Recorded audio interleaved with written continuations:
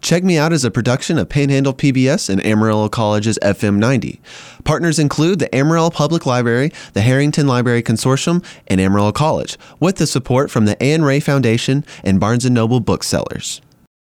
It was that part of the library that I wasn't supposed to get something out of, and so when I got it, and I can remember my grandma saw it, and my grandma was like, "What is that? Nothing?" It's a lighthearted book about gardening in the top of your house. It's about flowers. You will know it is time to turn the page when you hear the chimes ring like this.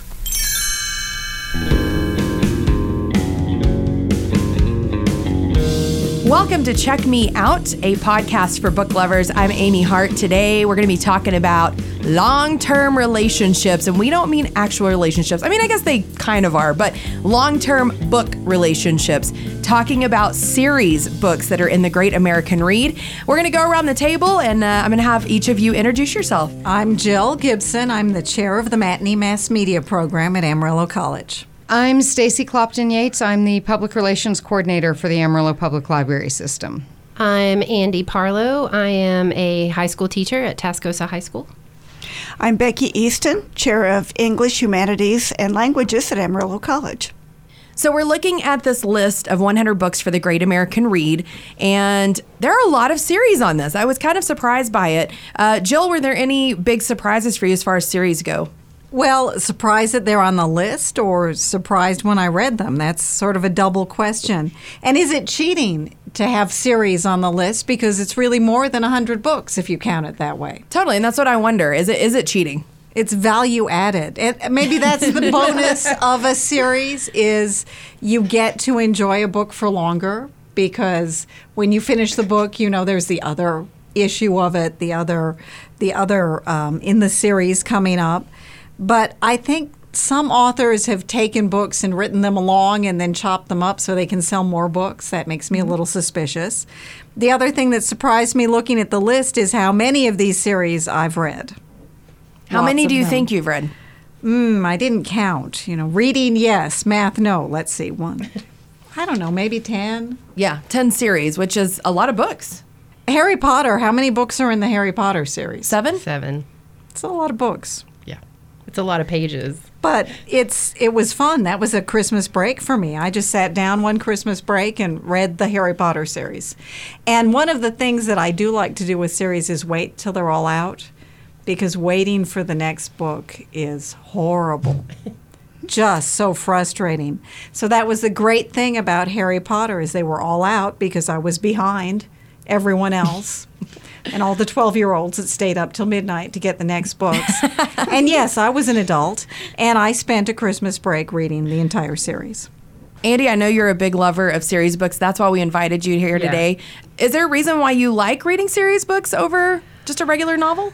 I think it might be that continuation of the story. I kind of like having to wait for the book to come out. Like, I like that feeling. And like with Harry Potter especially, I read them out of order initially because when I went to get them, I was going on a trip and I got an audiobook of Prisoners of Azkaban because that was the only one they had.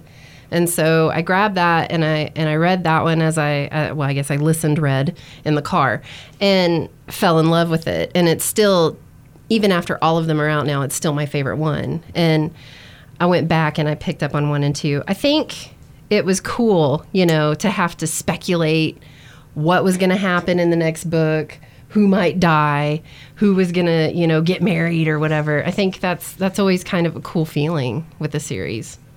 Andy, it's funny that you love series books so much to me because you love binge watching more than anything. And for you to say that you love waiting for the next book to come out, I just can't believe that from you. But I understand that anticipation of waiting for the next one. Yeah, definitely. And then some books, I like how they change from one book to the next. Like when we talk about the Da Vinci Code with Dan Brown, I mean, each of those books was a little bit different than the other book because you were always dealing with these weird conspiracies and stuff. So, I mean, I always thought that was really cool. There's a series on here that I don't know if very many people have read. I think a lot of kids have read it, is Ghost with Jason Reynolds. And that's a really cool series. Like, I just read Ghost and I started on, I think it's Patina, that's the second one, or Sunny. Those are fantastic books. They're really, really good. And they deal with a lot of like I don't want to give a lot away because I want people to read it, but it says it's about a track team, and it is, but it really deals with inner city kids and living in these different environments. And I mean, just how much more relevant could you be for kids today than a series of books like that? Becky, how many do you think you've read? Oh, probably not as many as I should be for an English teacher. I don't know, maybe 6 or 8 of the series. Which one stood out to you? Which one, or maybe your favorites? I have to admit that my favorites among them are the Chronicles of Narnia and Harry Potter. I think there's something kind of ingenious about young adult novels being serialized, though, because if you're trying to hook kids on reading, if you have a nice, good series, it's easy. I agree. Then do you think it's more geared towards younger people? I mean, we were talking earlier about how, Jill, are you kind of done with the series thing? Is it not as important to you anymore? Do you feel? No, actually, this is making me realize how much I miss having a good series. Well, good. And now I'm thinking I need to find a series, because the saddest thing is when you finish your book and you realize you don't have anything to read. I think the second saddest thing is finishing a series. Yes. And then That's where are my brutal. characters now? And they become your friends. Some of these are not exactly series so much as the same characters coming up again in other books, and they're like old friends, and you're laughing and you're experiencing what they've been through, and oh look, there's so and so again. And now I think perhaps I'm remiss to move away from series. For a while, that was all I wanted, because that way I knew what I was reading next. But I think I got skeptical of authors overwriting just so they could sell more books, and that was kind of a turnoff. Yeah. I love an author that knows when to end a series. Yeah. And I think there are some great examples of that. I think Harry Potter is a fantastic example. It's 7 books. It has a beginning and a middle and an end, and it's done. And of course, the story can continue, as we know, because they created a play. But I do think there are some series that go on and on and on, and I'm just done with them when they get to that point. Any examples of those? Game of Thrones, maybe? No. Game of Thrones. Well, and of course, that series is actually called A Song of Ice and Fire, and there are supposed to be 7 books in it, and only 5 of them are out. And A Song of Ice and Fire fans have this love-hate relationship with George R.R. Martin because he keeps writing other things, and we want him to finish the series. And it's just, it's been 7 years since the 5th book came out. I've actually managed to emotionally adjust to not being able to read about the people of Westeros. And when the 6th book comes out, it's going to be hard if I read it right away, because then I might have another 7 to 8 years before I get to read about them again, and that can be frustrating. So, no, I don't think that series has gone on too long. I just wish he would write it faster. But I would say, I hope I don't make anybody mad with this, but A Series of Unfortunate Events. I read all of those books. My son and I read them together. We liked them very much. But I feel like maybe around book 7, he could have been done.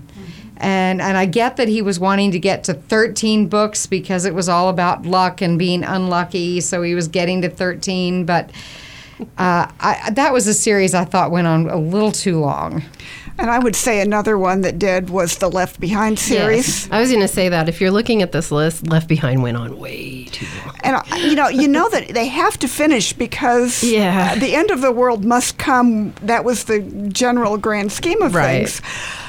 But the dialogue just kept getting worse and worse with every book, and you knew that the joy was gone for the writers and the joy was gone for the readers. I really don't know that Twilight needed to be 4 books either, and I'm going to make a lot of people mad by saying that, but I don't care. I think you could have done Twilight in 1 or 2 and been done. Some of us didn't think Twilight needed to be 1 book. Well, that's true. I didn't think that either, if you really want to. And yet we read it. Yeah. Also, that's true. I read it. I am the person that came from a basically a series of books that was not finished. I am a huge Sue Grafton fan. Oh, yeah. And she died at Y. Yep. And her family released a statement saying that the alphabet ends at Y. And I knew going in and reading these in my, late teens, early 20s, that there was a possibility that she was probably going to pass away before she finished the series. So, does that worry you when you're reading the Game of Thrones books? Does that worry you? I know that it does worry some readers, and some of them have actually addressed that to George R.R. Martin, and he's basically responded with, that's really gross and macabre, and stop talking about my death. And but I do think people wonder about that. But says the writer of All Things Death, Oh, yeah. who kills off every character. But I grew up reading the Wizard of Oz series. Oh, and those are good. We had a set of books that were out of print and they're falling apart, and some of them were written by other people. That's the best kind. And some of the books that were written after L. Frank Baum's death were better than the original books. And so sometimes another author can pick up the characters and the world created and make it even better. So I'm not sure that it's necessarily something to worry about, that, oh my gosh, the author's going to pass away. But that is a reason why I'd rather wait till a series is finished so I can go from one to the other, because I forget too. I'd have to go back and reread a book. With these series, you have to wait. I don't like to forget. Didn't that happen with Stieg Larsson too? Yes. When they're one that they came out with later. right, he wrote 3 books, Right. and what they said was that he had lots of plans Yeah. for the series to go on, and that he had, I guess, outlines for 7 or 8 more books.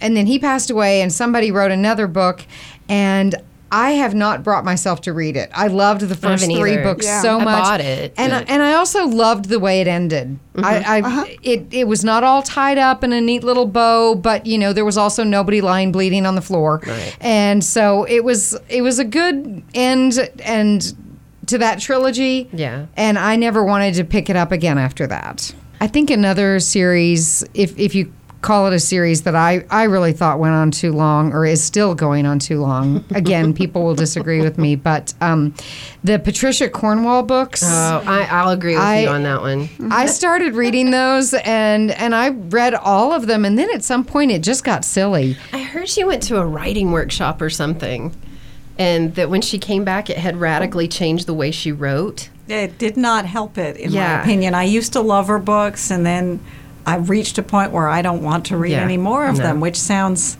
awful. And I'm not sure what changed, but the books change, and sometimes the reader gets tired of the same thing. Well, how many Alex Cross have there been? And Alex Cross is my on the gosh. list.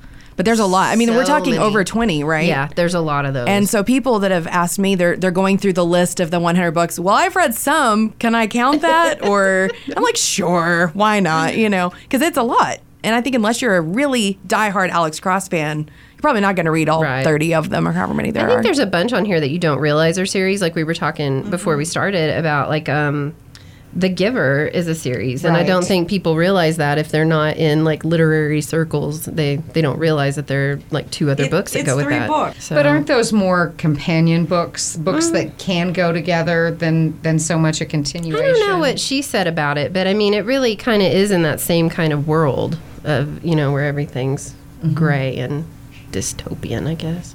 Not quite dystopian. They have Well, technology. Yeah, that's a question of what makes a series, because if there are only 2 books, is it a series, or is it just a Oh. book and a sequel? Well, and I think Asimov's Foundation, I think he actually wrote one humongous book and really meant for it to be published as one book. But the publisher said no and broke it up into 3. I think I read that that was the case for Lord of the Rings as well. And then some of it was that at the time it was published, they couldn't make a book that big. They couldn't bind a book that large. And so it was broken up into 3 books for that reason, because it was just too many pages. It probably wasn't very marketable that big either. Like, who wants to take a book that big to the beach? But avid readers get excited about long books. Yeah, yeah. But sometimes students really get discouraged by looking at a totally. very long book. Or like Ulysses. Well, and I think as far as Lord of the Rings goes, it was a little bit disappointing to realize how much it is really just one story. It does not wrap things up at the end of the Fellowship of the Rings so that you can, take a break. It is one long story. So that, to me, is artificial. It's an artificial series because it really is one long story. I recently finished a series, the Annihilation series. Have any of you heard of that? I saw the movie There and was I a wanted to movie. read the book.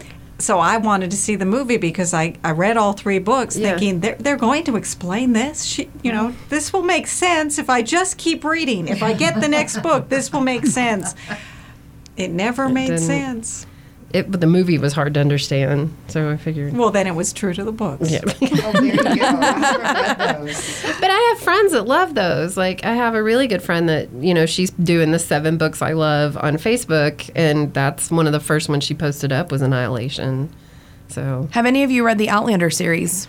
Well, I read the first one, but I think that this is one reason not to binge. I read the first one, loved it, went back and read the reviews, and the reviews said the rest of them weren't so good.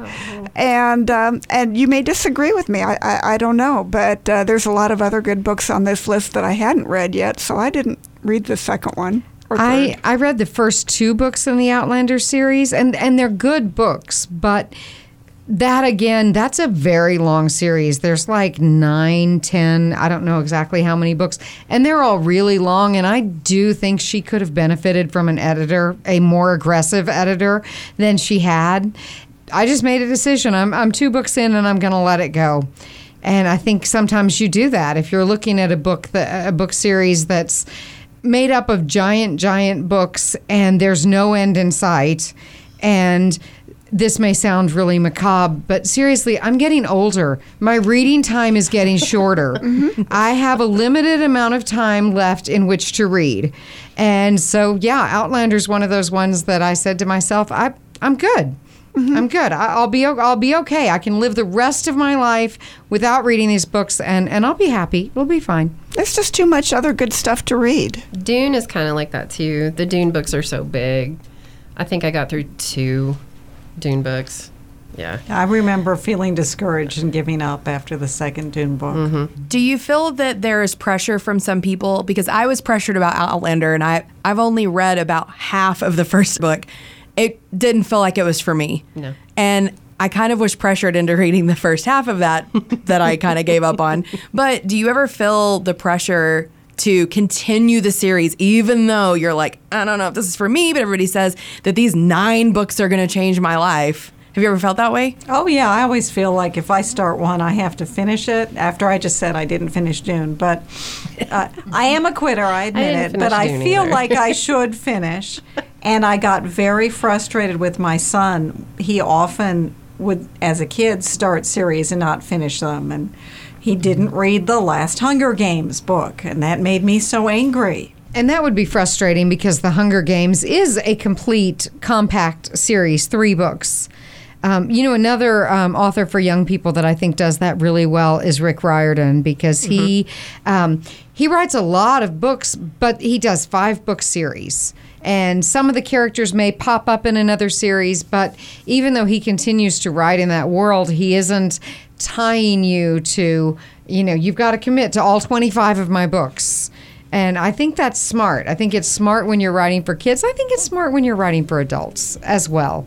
Reading does take a lot of time. It's wonderful time, but you have to make choices. Every single person sitting around this table has a to-be-read list that we will never finish. Every single one of us, we will die before we finish reading our to-be-read list.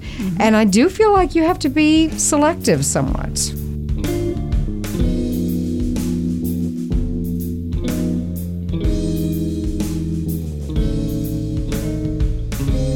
What about Beverly Cleary? I remember reading them when I was younger. So I guess that is a series. It's the Yeah. same character. Well, and that's what, same characters. Is it a world or is it a series? both. Oh, well, now you're being picky. Like, now you're just being picky.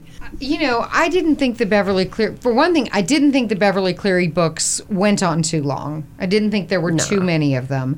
I also thought that there was enough variation in the books in terms of who and what they were about and the reading level for each of them, that was a good thing. Because you could start with those and you could stay with them for a long time, even as you became a better reader.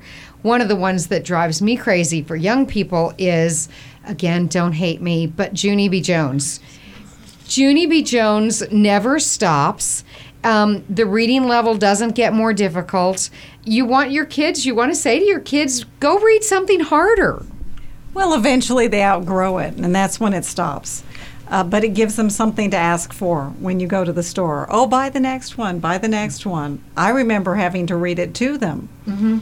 It's better when they start reading it to themselves. Oh, yes. See, I guess I come at that from a different angle. I don't care if they don't get harder as long as they're reading. Like, you know, in the classroom, I really don't. I don't care what they pick up to read that day. I just want them reading something. So, like, I've, beefed up graphic novels, magazines, all kinds of stuff in our room just because sometimes you need a break. Like, we're talking about these long series and abandoning them. Sometimes it's not that you abandon them forever. Sometimes you just walk away and then you turn around and come back and you're like, oh, I did really like this and I forgot that I cared about it. But I don't think you should ever feel bad about abandoning books. I think that's your prerogative, and you're not going to sit there and listen to a song on the radio that you don't like. Well, and part of it depends on your perspective of why you're reading. Are you reading to enhance your mind, or are you reading as entertainment? Mm-hmm. And most of my reading is entertainment. Yeah. Escaping from the real world into a fantasy world. If it goes on for more than one book, so much the better. Yeah. Do you ever finish a series and start another series? Or do you put something else in between? Do I ever read two series at the same time? Well, yes. no, back to back. I mean, do you finish a long series and you've loved these characters and then they're gone, and then do you pick up just a light book after that before you start another series? Sometimes. Or do you feel like, well, I need another series to replace the series? I think it depends a little bit on how heavy the series was. If you've just finished reading... Well, if you've been reading A Song of Ice and Fire, for example, and all of your favorite characters are dead, and you're very sad, and they were brutal, bloody deaths, then looking for something with some unicorns and puppies is a happy thing before you go back into that kind of darkness. Well, and when you struggle through something like the Twilight Saga, you want to go back to something good like Harry Potter. Well, and I solved that problem because it takes me forever to finish a book, but I generally have 4 going at one time. Yeah, I'm a mass reader, too. A fiction, a nonfiction, something that might have to do with work, and a spiritual type book, devotional. And that way, there's always something that can fit your mood.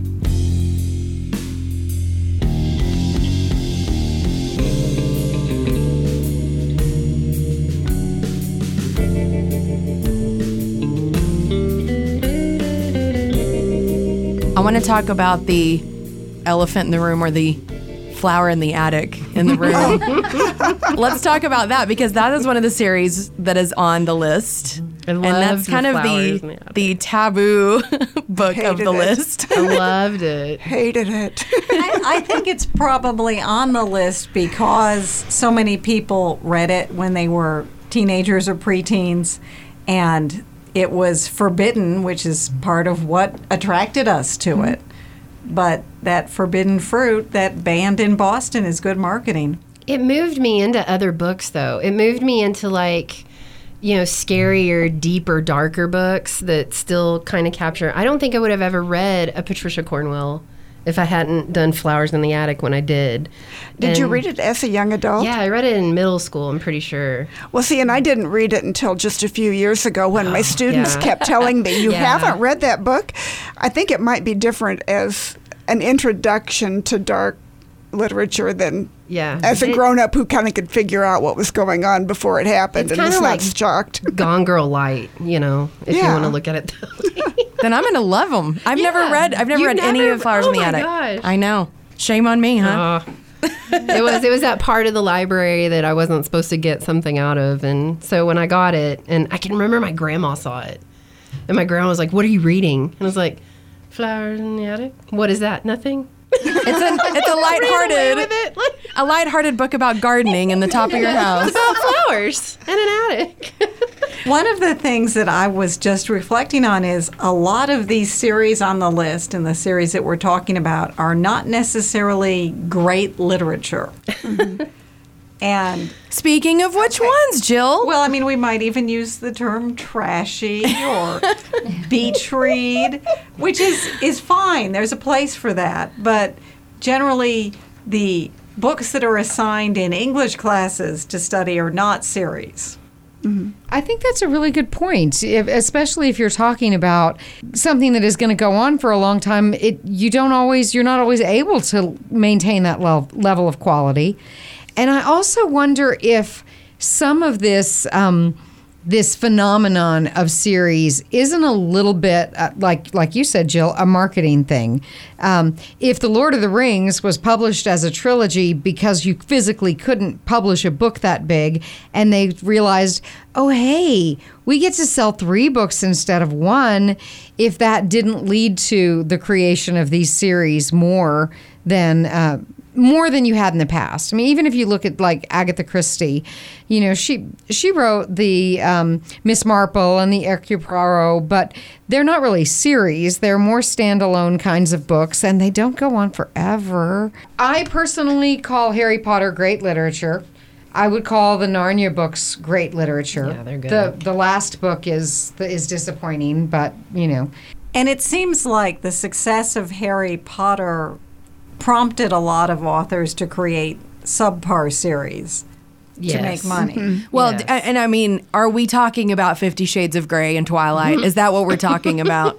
Do you want to go there? Well, I want to go there because, I mean, if you're saying that potentially she wrote 3 books to make 3 movies, Yeah. I mean, is that what we're talking about? I think in today's world, an author cannot write without considering the possibility that this could be adapted, and without wanting that. You know, there was a list published not too long ago about the most financially successful writers, and the thing that separated them from other writers was not that they sold more books, it was that their books had been made into movies. But I don't know if you know this or not, and you may, but it's just funny.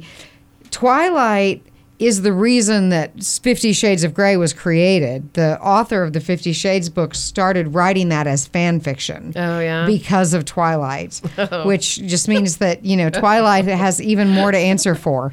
But it kind of makes me, I feel a little vomit in my throat right now. Oh. I say more power to them. They were very successful. They knew their audience. They gave their audience what the audience wanted. entrepreneurial. And that's where you come from, I think. You know, here's the thing. I don't like Twilight. I know a lot of people who love it.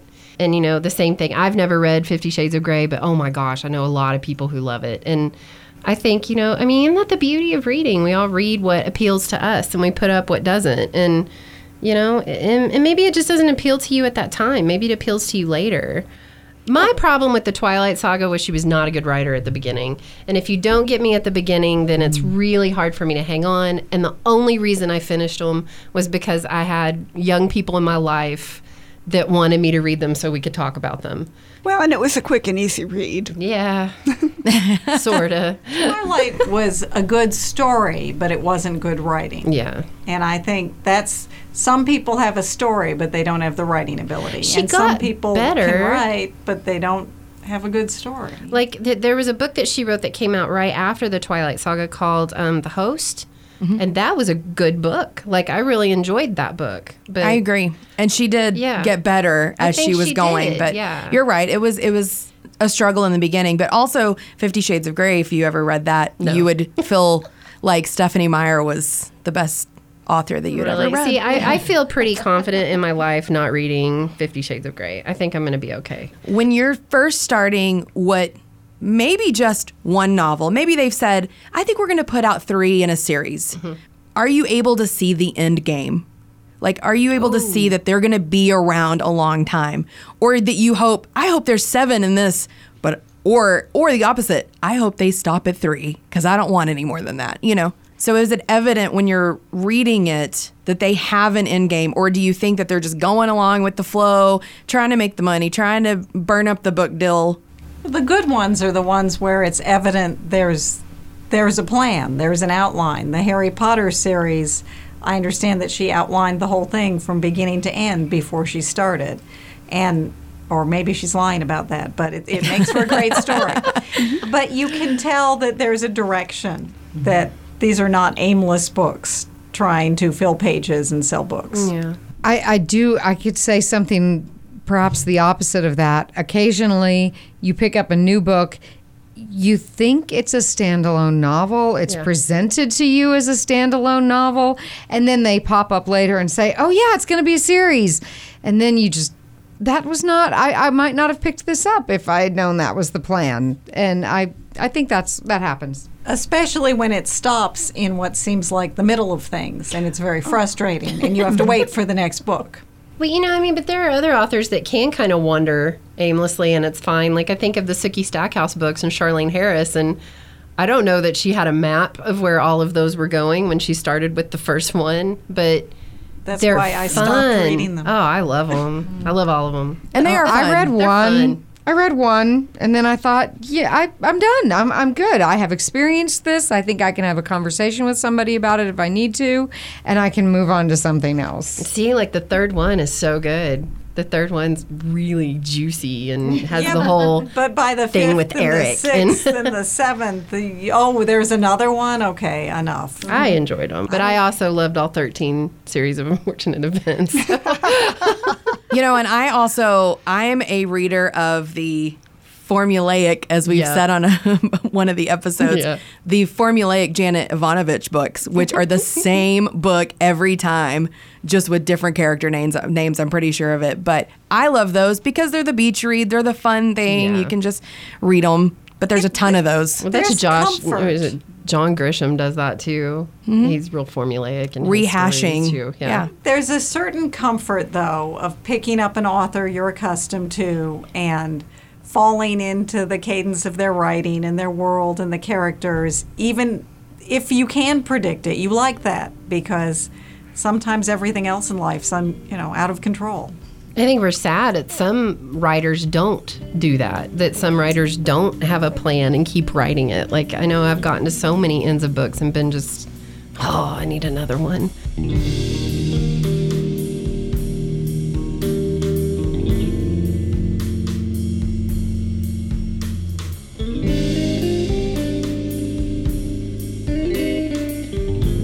Okay, Becky, we had a discussion on another one of our podcasts about the original order of the Chronicles of Narnia. Oh, I heard this. So I want to talk about the original order that they came in and the way they're being packaged now and how that all happened, if you know. I wish Mike Bella were here. He's taught classes on them.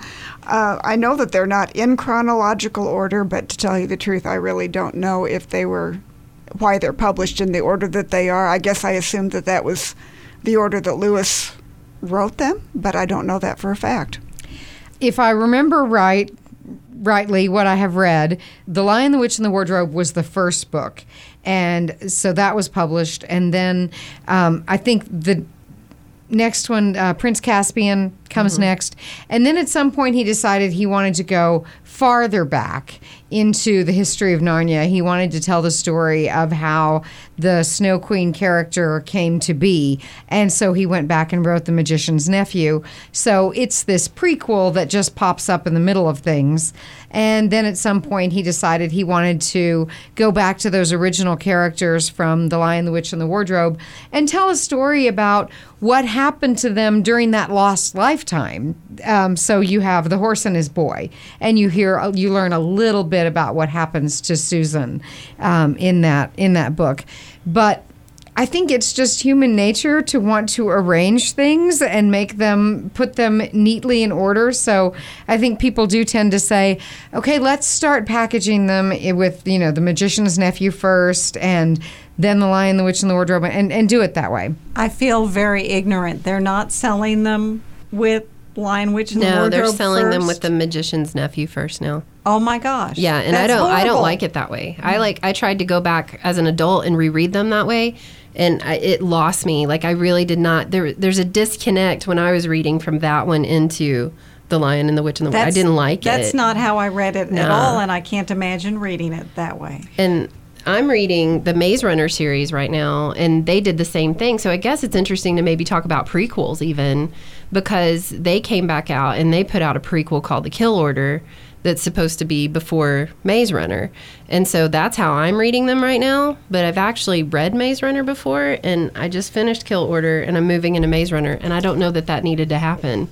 Like, I think that's kind of cool to leave it later as maybe like a flashback as to this is what happened.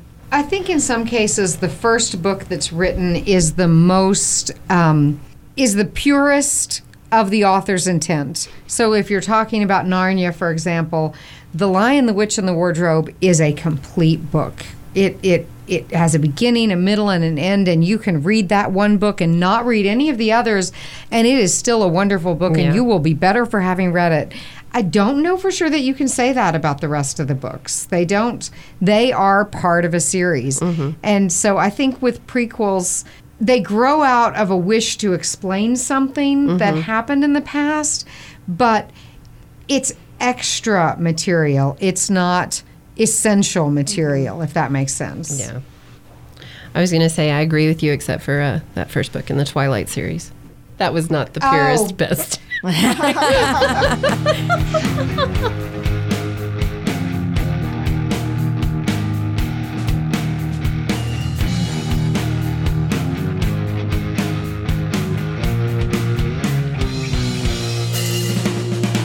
What books that are series have you reread? Well, Harry Potter, of course. Of course. Once a year. Chronicles of Narnia. Also. Yeah, a lot.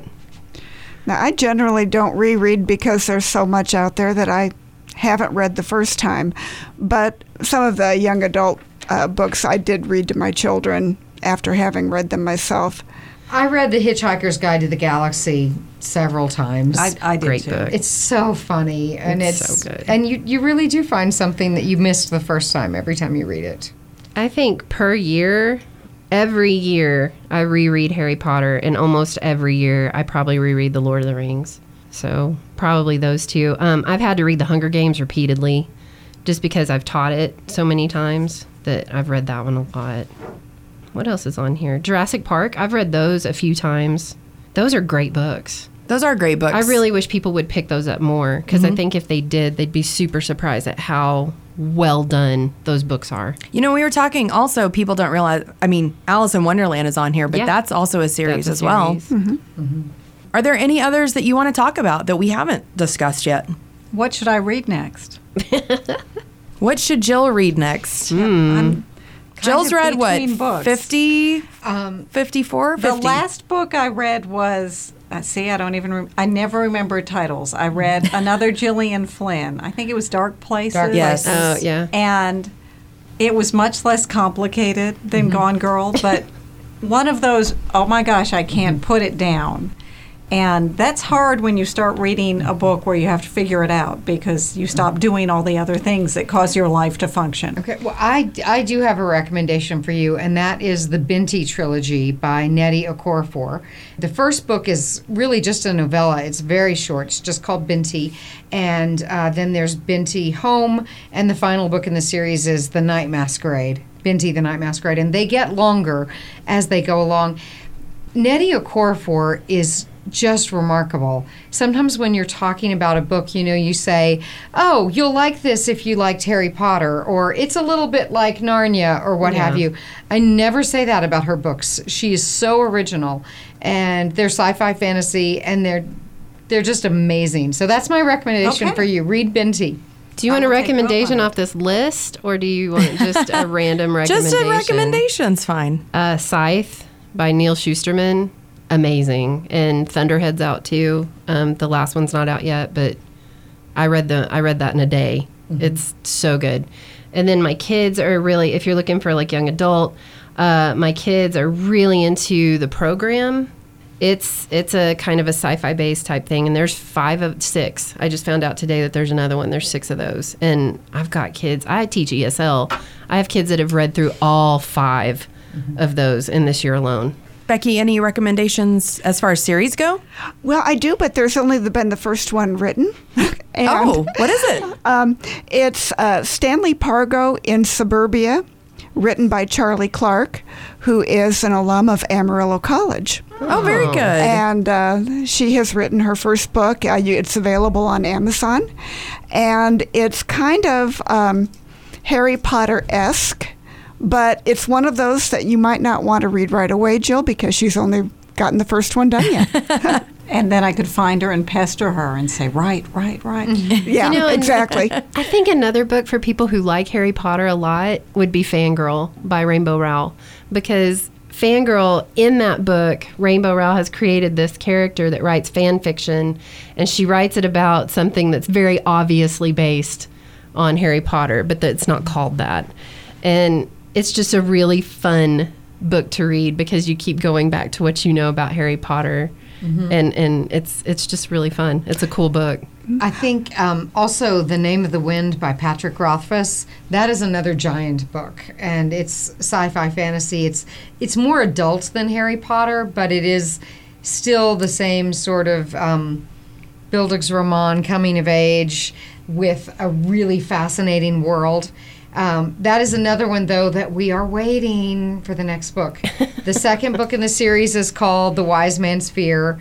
And then he did what George R.R. Martin does. He went off and wrote a companion novel that it does not continue the original story. So we're all waiting for book 3.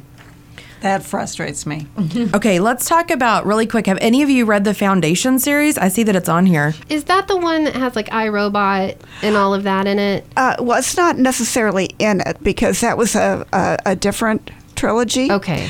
And I have read it, but I have to admit that I read it when I was on an Asimov kick back in the 1980s. Yeah. So, I've read a few things since then. But there was a time in my life that I just read everything that my library had on Asimov. He's amazing. Yeah, I did the same thing. writer. I remember reading it, but I don't remember it. I didn't even check it because I couldn't tell you anything about it. I remember there were a gazillion characters and that there was war between the worlds and that there was mind control and That all sounds Isn't really that good. another one, though, that it started out as a trilogy and then there were future books later? Or am I remembering that incorrectly? I have not read it, so it's entirely possible that I'm remembering it wrong. I think if I remember right, it was that he intended it to be one book and that it was published in the 50s, and so they probably broke it up for the same reason that they did for Tolkien's, I would guess. I have read stuff by him and really liked it. So, I mean, that may be something that I try to check out. I will over the also have to summer. bring up Tales of the City because Chip will murder me if I don't, because that's his favorite series on the entire list. Anything else that we missed? I remember as a kid, I will say this. I don't remember a lot about these books, but I remember reading them, and I remember them being really important to me at the time were Anne of Green Gables. Yes. I think that was the first time I ever just sat and just read through a whole pile of books like that. And like I said, I couldn't sit here and list all the characters now. I remember that feeling that it gave me, which I think maybe sometimes that's more important than what the book was about. I can remember feeling so proud of myself for reading something that was a series that was that long, and just really intrigued by how simple and fun and easy her life was, compared to mine. So, yeah, I really enjoyed Anne of Green Gables. It's always going to have a really special place in my heart. Another one I would mention, and this is not so much series as, again, companions, but all the books by Madeleine L'Engle. Are great. They... Not on this list. I know. That was something that has received a great deal of discussion. But one of the things that's just fascinating about the way that she writes is that some of her books are sci-fi. Some of her books are not. Some of them are written for young people. Some of them are written for adults. And yet the same characters inhabit her world. So, Meg pops up characters who are somebody's aunt in one book show up later as a main character in another book. Yeah. And so it's just a wonderful world to step into, whether you're into sci-fi or not. And so I always recommend Madeleine L'Engle to everyone because her books work on so many levels. Yeah, they have The Wrinkle in Time as a graphic novel now, and it is phenomenal. It is so good. And I've gotten kids that couldn't stick with it in a novelization form to read that, and they were hooked. So that's, another option for someone who maybe just can't visualize all of that, because it is pretty complex and intense, and we hand it off to middle school kids and we expect them to have enough imagination and everything to get through it. And sometimes I think it's pretty hard, for sixth graders to see that world. I think that's one of the most influential times, though, to be drawn into the world of a book. And although I forget some of the books I've read as an adult, looking at this list, I can remember where I was and how old I was and what it felt like reading these books. I think I was 8 when I read the Chronicles of Narnia. And I was on a camping trip with my parents, and I remember sitting there reading these books, being amazed. And when you reread the series that you read as a child, as an adult, they're not the same. You see things you didn't see, but you don't feel it the same way. Well, I think you understand things that you didn't completely understand. And I think that's why, I read A Wrinkle in Time a couple years ago with a class, and it had been a long time since I'd read it. And I thought, oh, man, there's so much in this book that I didn't get as a kid because I just didn't have that foundation to understand some of those really complex issues that were going on. And so as an adult, it was just such a really amazing book when I went back and read it again. All right. We are about to wrap up what we like to end with every time. It's Jill's least favorite part. Tell us what book you want to win for the Great American Read and what you think is going to win. So you can have your dream book be number 1 if you want it to. Jill, I'm going to start with you. I refuse to choose. I like all books. I don't have a type of book. I will read anything. And I probably would have read 50 Shades of Grey if I didn't share a Kindle account with my mother, and that would be embarrassing. But I did read the preview to it, and that's how I knew I wasn't missing much. But I am going to predict that the winner will be To Kill a Mockingbird. Okay. Stacy? That would be my guess as well. If it's not To Kill a Mockingbird, I would think it would be Harry Potter. And actually, I hope that's true. To Kill a Mockingbird is a beautiful, wonderful book, but it's also an important book. And I would love for the book that comes out as the Great American Read to be a book that really matters. Andy? I think all books matter in one way or another, even Twilight, but I wouldn't want that to win. I think the one I want is The Outsiders. Such a phenomenal book, and it just appeals to so many people on so many different levels. And what a story. I mean, what a story, what a theme, what everything in that book. So it's a beautifully, beautifully done book. I am going to have to say that I think the general public will go for To Kill a Mockingbird. Becky? Well, I hate to be unoriginal, but when I thought about this being the best loved book, I think To Kill a Mockingbird is probably the one. Lots of people have read it, and it's impossible not to love. But the one that I am voting for myself, I have to admit I've split my votes, but the one that I vote for most often is Jane Eyre. Great choice. Yeah. Well, thank you all for being here. We appreciate you so much. Thanks for talking series books with us all today, and we really thank you for being here. I've got to go home and read. Everybody does, forever and ever. Thanks, y'all. Thank you.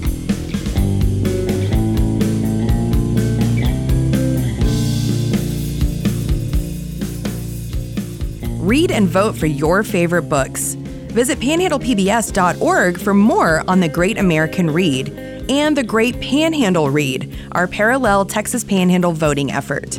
Special thanks to the Mag 7 for providing our music, Colin Lutz, Scotty Vanderford, and Stevie Brashears for designing our really cool logo. Make sure you hit subscribe wherever you may be listening.